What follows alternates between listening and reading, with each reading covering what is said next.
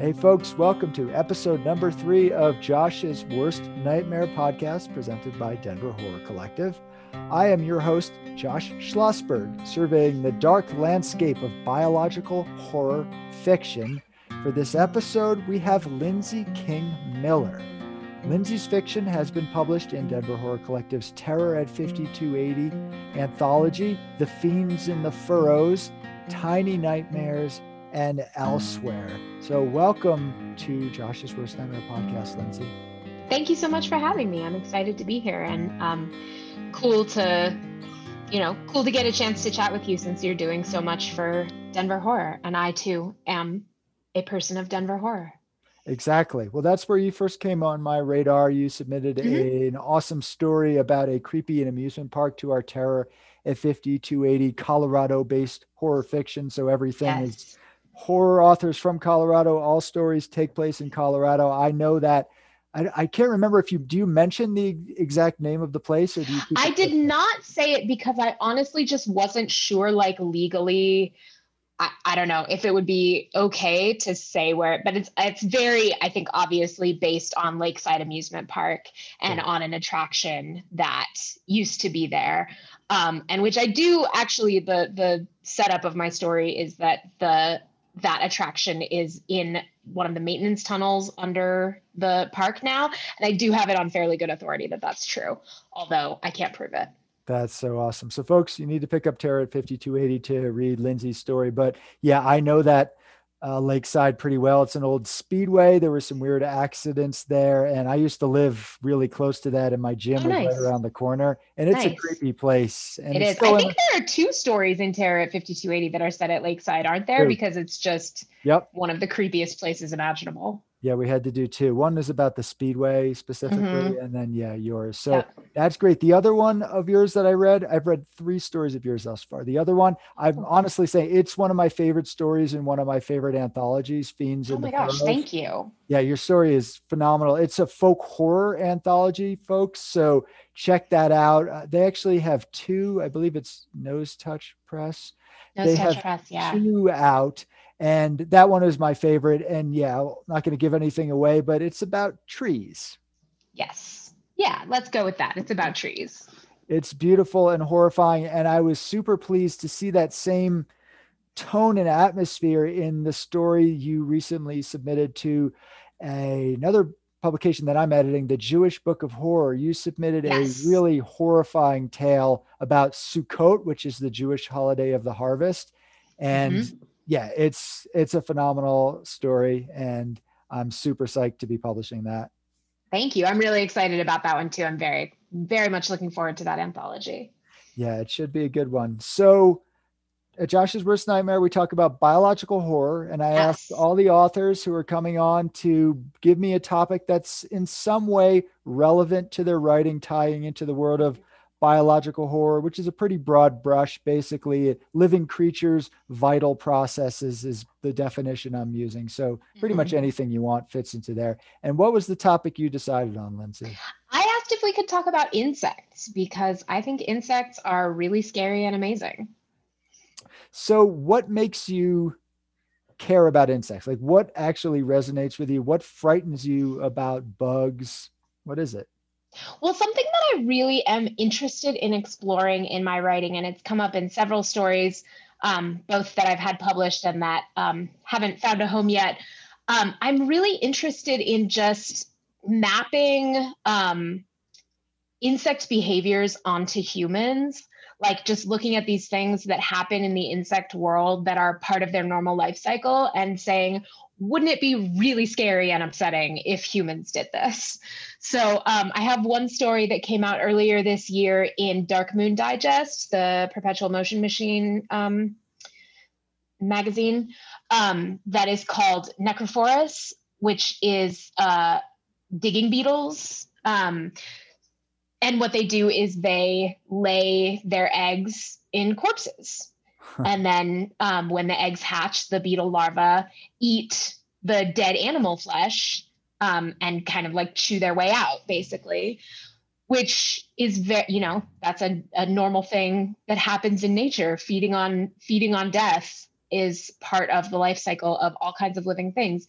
But I just thought, wouldn't that be so interesting and upsetting if humans reproduce that way? So I wrote this little story, and it's in Darkmoon Digest. And I just think it's so interesting to look at other life forms and what they eat, how they reproduce, how they mate, how they all of these things, and extrapolating that onto humans, because it's so easy to find the inspiration in the natural world. There are so many things going on that, when you think about them from a human point of view, seem really strange and scary. And that's the classical definition of the grotesque, is combining human elements with animal or plant features, right? There's like just something that we viscerally find really upsetting about anything that is part human and part animal. So I really like to just combine those like human characters, but then insect behaviors, and it's really creepy. I love that. So you're saying that humans don't reproduce by laying eggs in dead bodies? Did I miss something? Usually not. Oops. No wonder my exes were so upset with me. Okay. So, all right. Well, that makes sense. Then the other thing is that I'm really interested in looking at reproduction. And the story that you talked about, from The Fiends and the Furrows, is about a lesbian couple trying to have a baby, and they explore some strange options in trying to pursue that goal. And so that's something that's really interesting to me too. I'm a queer person in a reproductively incompatible relationship. And so a lot of my stories actually explore reproduction and the inability to reproduce, infertility, what kinds of things people do to become parents, to stay parents. So that again is something that I find really interesting in the insect world. I haven't written about this yet, but I'm sure I will at some point. There's a species of beetles that have these heat sensing organs, and they can sense forest fires from miles away. And so what they do is they fly to where a forest fire has recently been, and they lay their eggs in the burned wood. And that's part of their life cycle. The forest fire is an integral part of their ability to reproduce. So that connection between death and new life, the sort of the biological urge, I guess, to procreate, and all of the ways that manifests in the natural world that are very, very different from what we're used to in the human world. I'm really kind of entranced by that. Yeah, well, that is fascinating. And I'm somebody who's studied a lot of forest ecology, and a lot of people do think, wildfires are just terrible for the forest. It's actually essential. And that's another example of how that whole web ties together. Web, which is another insect thing. Yeah. Spiders. I don't know if spiders count as insects, but on this podcast, they do. Let's count spiders. We're not being scientific here. This is about the visceral reaction. So the idea of fertility, I mean, insects tend to be able to reproduce a lot. That tends to be their MO, basically, to just put out a lot out there, as opposed to humans, which tend to, we have like one or two, a twins is a rare kind of occurrence. So that's a fascinating thing to explore. Right. And just the sheer number of offspring also is one of those things that, if you think about it in human terms, is really very unsettling. Like you think about spiders who have dozens of babies and carry all the little baby spiderlings on their backs at a time. And I actually used that image in the story about the digging beetles. Like, what if there were just a bunch of tiny human babies all climbing on you at once? Like, what if I had like 30 babies climbing on me? That would be so freaky.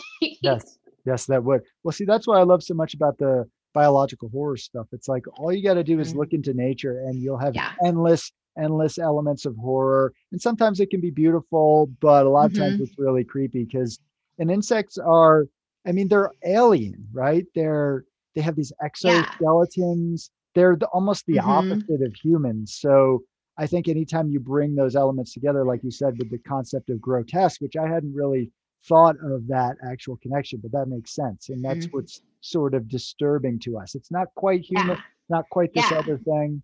Uh-huh. So Yeah, and I just feel like you almost never need to make anything up as a horror writer because there's so much freaky shit already out there in nature. Have you read or seen The Girl with All the Gifts? no. No, oh my gosh, it's okay. It's really good. It's a great book and a great movie. But it's based on a real thing, which is sometimes referred to as the zombie fungus. Oh, I know about that. And yeah. Okay, so ants get this fungus and they climb to the top of a tree and basically kill themselves so that the fungus can release its spores from their head and scatter them to the wind. So this writer, God, I'm blanking on the name, Carey, M.R. Carey, maybe. Yeah, let's say the writer's name is M.R. Carey, and if that is not right, then maybe you can edit this so I don't sound dumb. But they just took that and applied. What if cordyceps? That's the name of the zombie fungus, is cordyceps, as you know. What if cordyceps mutated and started infecting humans?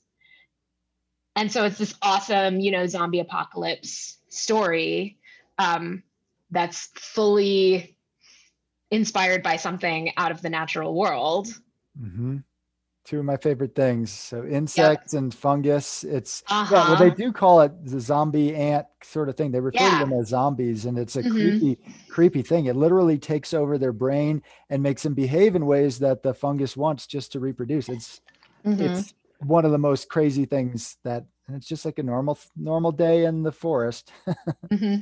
They just walk over the spores and then they get infected, and it takes their brains over and kills them. And one thing that I think is fascinating about that is that other ants can tell, and they carry the infected ant away from the colony so that it Oh. won't spread the virus. And I thought that was so funny when I found that out, because I have some friends that I have a zombie pact with that's like, in the zombie apocalypse, if you get bit, I promise to kill you.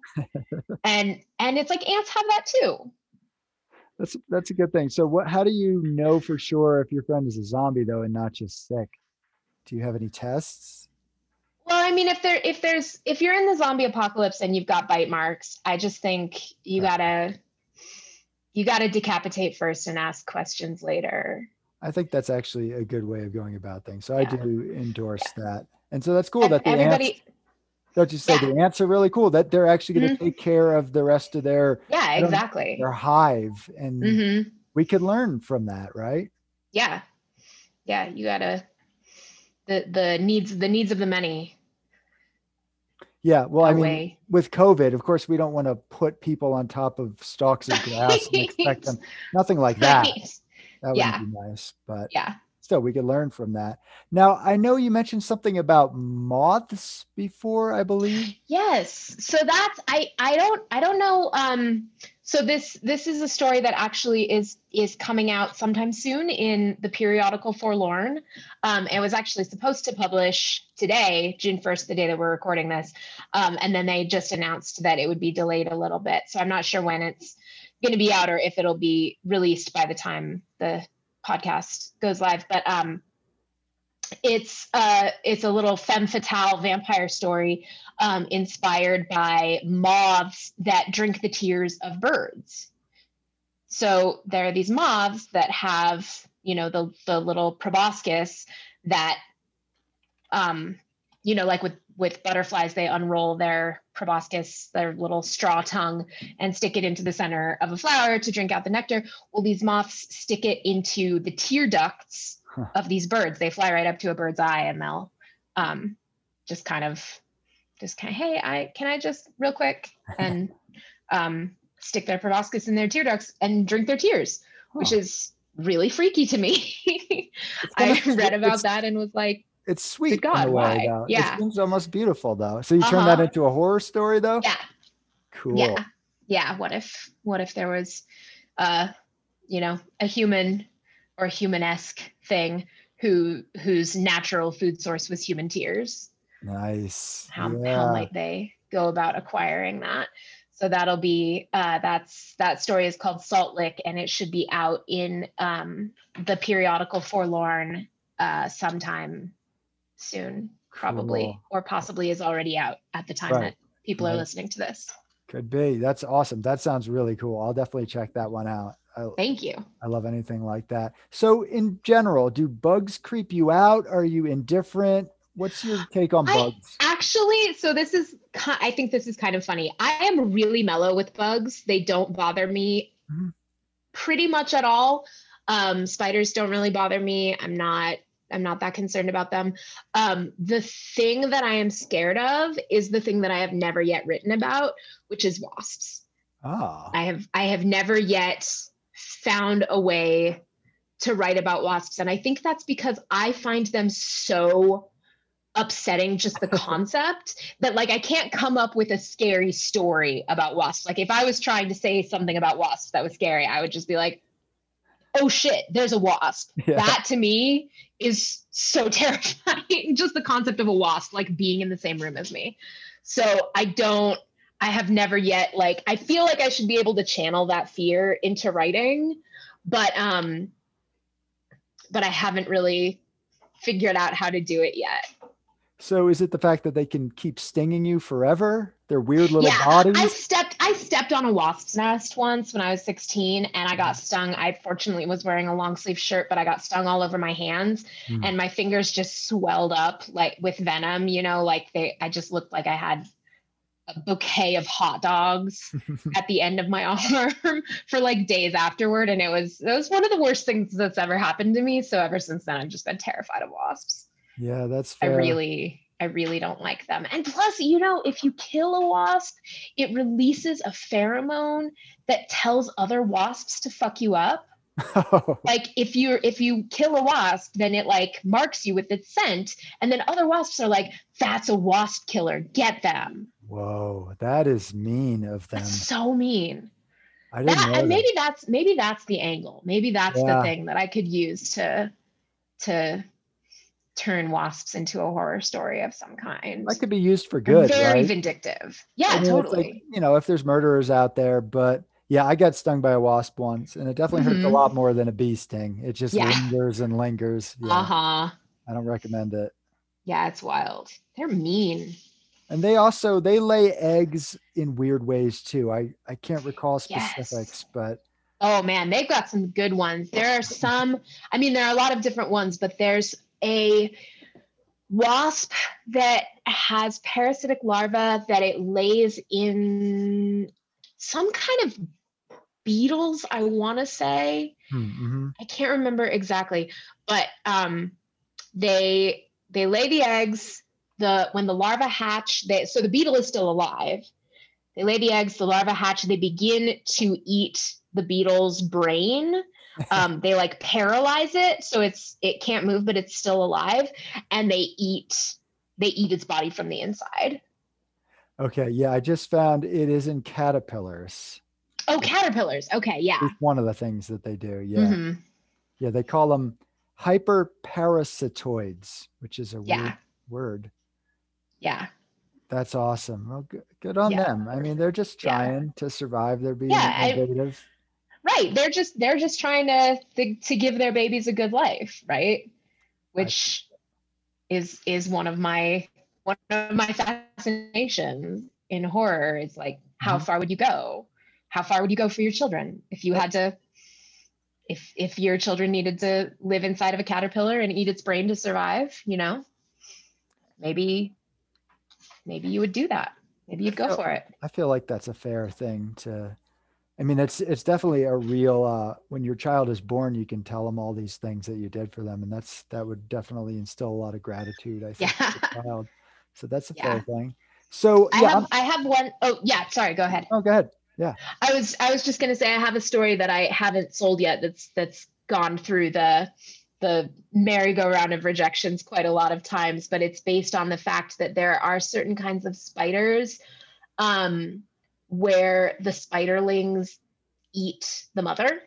Oh, wow. That's And sacrifice, literally. it is. And it's so fascinating to me. Obviously, they're spiders. They don't have like a conscious decision-making process.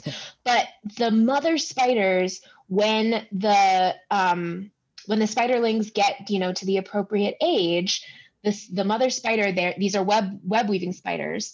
The mother shakes the web to like get the baby's attention, and it activates their predatory impulse. And then they all pile onto the mother and bite her, inject her with venom, and eat her body. And she just, she starts this process. The mother is the one who triggers the process by which she is eaten alive. And that's her instinct. And then that's how the babies learn how to, that's their first meal. Wow. And that's how they learn how to be predators. That's probably pretty traumatic for them. That's their first their first meal is your mother. I mean, right. We drink mother's milk, but that's to the next but it level. usually isn't fatal. No, which would be an interesting story as well. Yeah. So so I have a story that's based on that. That's based on like, if that was the kind of sacrifice that you had to make so your children could survive, Wow, that's so cool. I love that. Would you be able to consciously do that? Yep. Or would you refuse? Yeah. So you're definitely into insects. I think that's pretty cool. Yeah. Now, I don't mind insects. Like I'm not squeamish around insects and anything like that. But two insects I'm not a huge fan of, and I'm curious your take on this. So number one, let's start with this one, bed bugs. What are your thoughts on bed bugs? I've never had bed bugs. Me neither, luckily. God, knock on wood. No. So I don't have personal experience with them. I definitely find the thought of them off-putting. I would not want to like party with one. Yeah. But they don't make my skin crawl the way just the idea of wasps does. That's fair. Well, the thing is about bed bugs is they're completely harmless. They can draw your blood. They drink blood, but in a chill way. Barely at all. They anesthetize you really nicely. It's not a big deal, and they don't spread disease. So it's interesting how people are so freaked out about it, but I think it's because they come into your house and they're hard to get rid of. So my closest experience is I was just at some motel once, actually when I moved into Colorado, and I won't mention the place, and I did find one there, and I was it's time to leave. And they didn't come with me. They didn't stow away or anything like that. But it's funny. Like I could have centipedes crawling on me. I don't care. God. Okay. Centipedes are also not okay with me. You don't like those? I don't care about them. Really? Like, well, they have ones, the ones that are red that will sting you, I guess. Yeah. But also there are some like centipedes. There are some huge centipedes in the world. They're like in the Amazon. There are centipedes that are big enough to eat bats. Those are cool. Which is just, that's not right. Yeah. Okay. It is kind of obscene, but yeah, personally, I don't mind those. But the other thing that I don't mind ticks. I actually don't care about ticks, but the Lyme disease carrying tick, because I come from Lyme disease capital back in the Northeast. So I've had ticks on me out here. I'm like, oh, I have a tick. I don't care. I got one in Utah. Right. I don't care because I'm like, they don't have Lyme disease or the dog tick, whatever. But what do you think about ticks, Lyme disease? What do you think about that? I mean, that's definitely like part of the thing that's scary about bugs, right? Is the idea that they can carry disease. They can infect you. Mosquitoes can give you diseases. Ticks can give you diseases. Right. So that's like, they're this foreign thing that can almost like invade your body without you knowing it and infect you in some way. So that's definitely, I think that's really like kind of fundamental to what makes insects scary and it's also the idea that they can attack you without you noticing. Yes. Like the idea that something could bite you, if a dog bit me, obviously I don't want that to happen. That's scary, but I would see a dog coming toward me and I could run away from it. But just like something so small that it could, crawl under my clothes or like be on me right now and I wouldn't know about it and it could bite me and I could get sick. Like that's that I think that really like violates our sense of like bodily safety Yeah. in a really interesting way.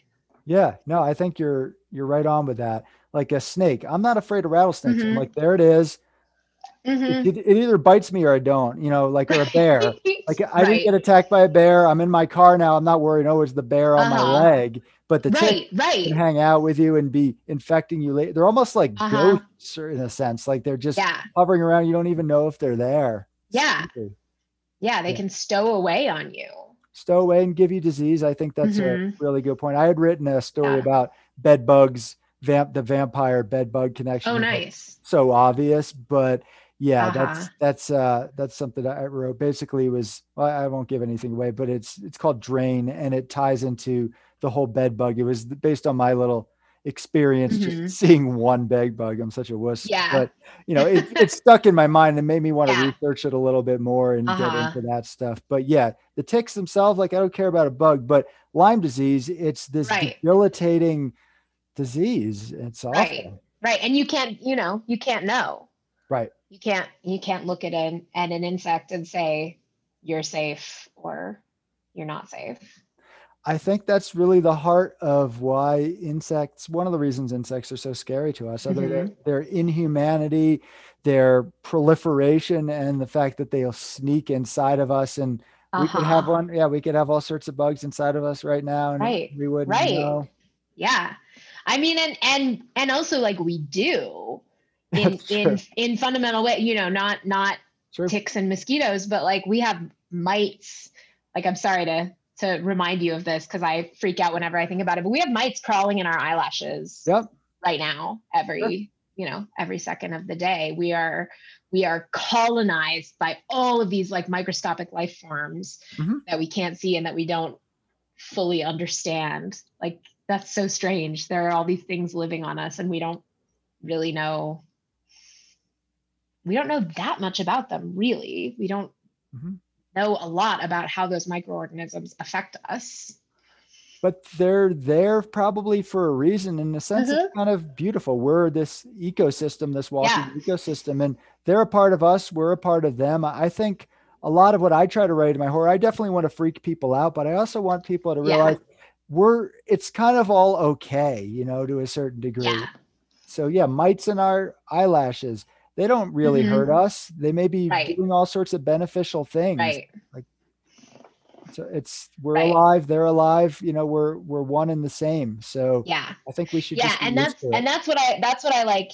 That's what I like to do in my horror too. When all of the stuff inspired by insects that I've written, I'm really trying to write, things that are just trying to live, that Right. are just trying to live their natural life cycle, but it happens to be at cross purposes with our human life cycles and needs, Yep. and how do those conflicts resolve when no one's really in the wrong?